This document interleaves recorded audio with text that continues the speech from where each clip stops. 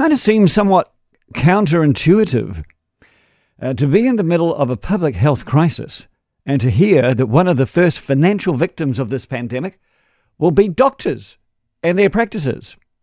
Many GPs are making decisions today about whether to close, and many will be making them in the following days because of a whirlwind of situations that has made a doctor's practice deeply unprofitable.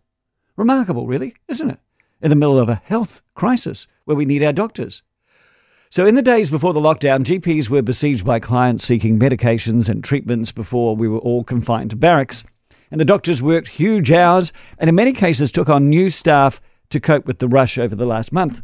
Meanwhile, they were busy investing in pandemic equipment.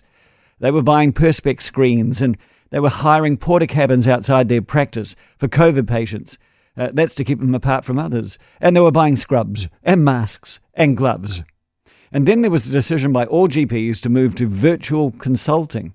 So doctors then had to invest in phones and laptops and applications because they wanted to do 70% of their consults electronically. And then, of course, the country shut down.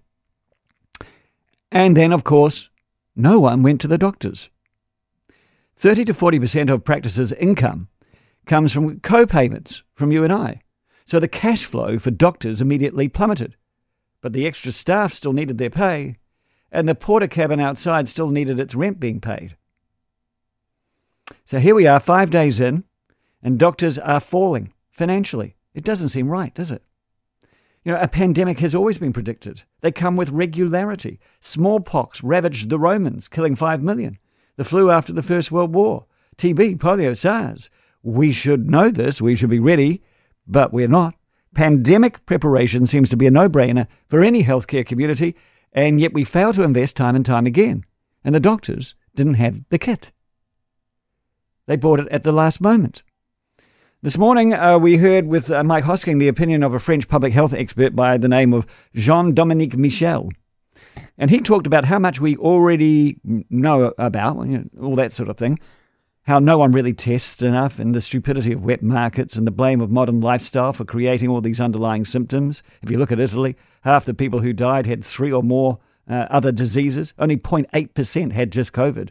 And there were the factors that gave them the underlying symptoms. There they are: junk food, pollution, stress, and physical activity. But he also lay much of the blame on the elephant in the economy room. Italy's shocking level of fatalities due to an underinvestment in healthcare facilities. Just not enough hospital beds. Germany, 6 ICU beds per 1,000 people. Switzerland, 3.5. France, 3. Italy, just 2.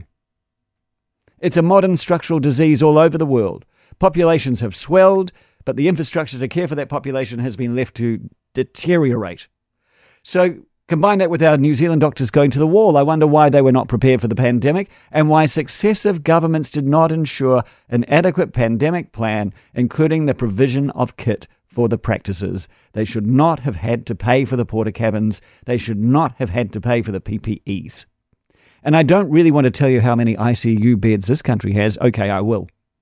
We have just under 5 per 100,000. Australia has just under 9. The European average, including Italy and Spain and France, the European average just under 12. Germany, 30 ICU beds per 100,000. We have 5. You can't run the sort of immigration and birth rates that we had over the past 20 years and not spend proportionally on your health infrastructure, but we did. We now have tents in hospital car parks and GPs going bust after just 5 days.